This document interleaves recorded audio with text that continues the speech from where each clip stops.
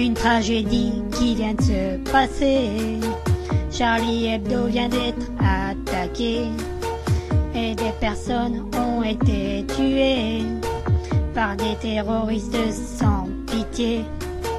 Le carnage aurait pu être évité pour des bombes en Syrie qu'ils ont envoyées. Tout ça pour avoir dessiné une caricature de Mahomet. C'est pas normal. Et nous ça nous fait mal, c'est pas normal. Et nous ça nous fait mal, c'est pas normal. Et nous ça nous fait mal, c'est pas normal. C'est pas normal. C'est pas normal. J'ai rien dans le style, rien dans le style, rien dans le style. J'ai rien dans le style, c'est très joli petit. J'ai rien dans le style, j'ai rien dans le style. J'ai rien dans le style, c'est très joli petit. J'ai rien dans le style, j'ai rien dans le style. J'ai rien dans le style, j'ai rien dans le style. J'ai rien dans le style, j'ai rien dans le style. J'ai rien dans le style, c'est très joli petit. Et dans mon cou, j'ai toujours des malheurs.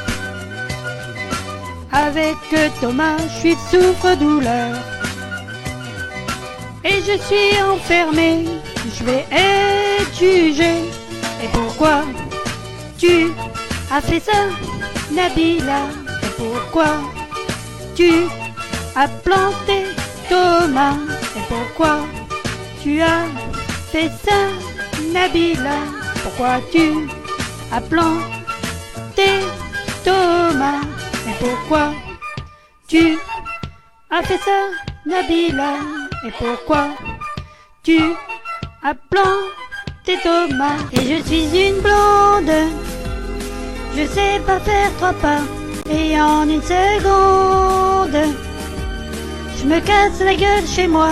Et je suis une blonde, je sais pas faire 3 pas.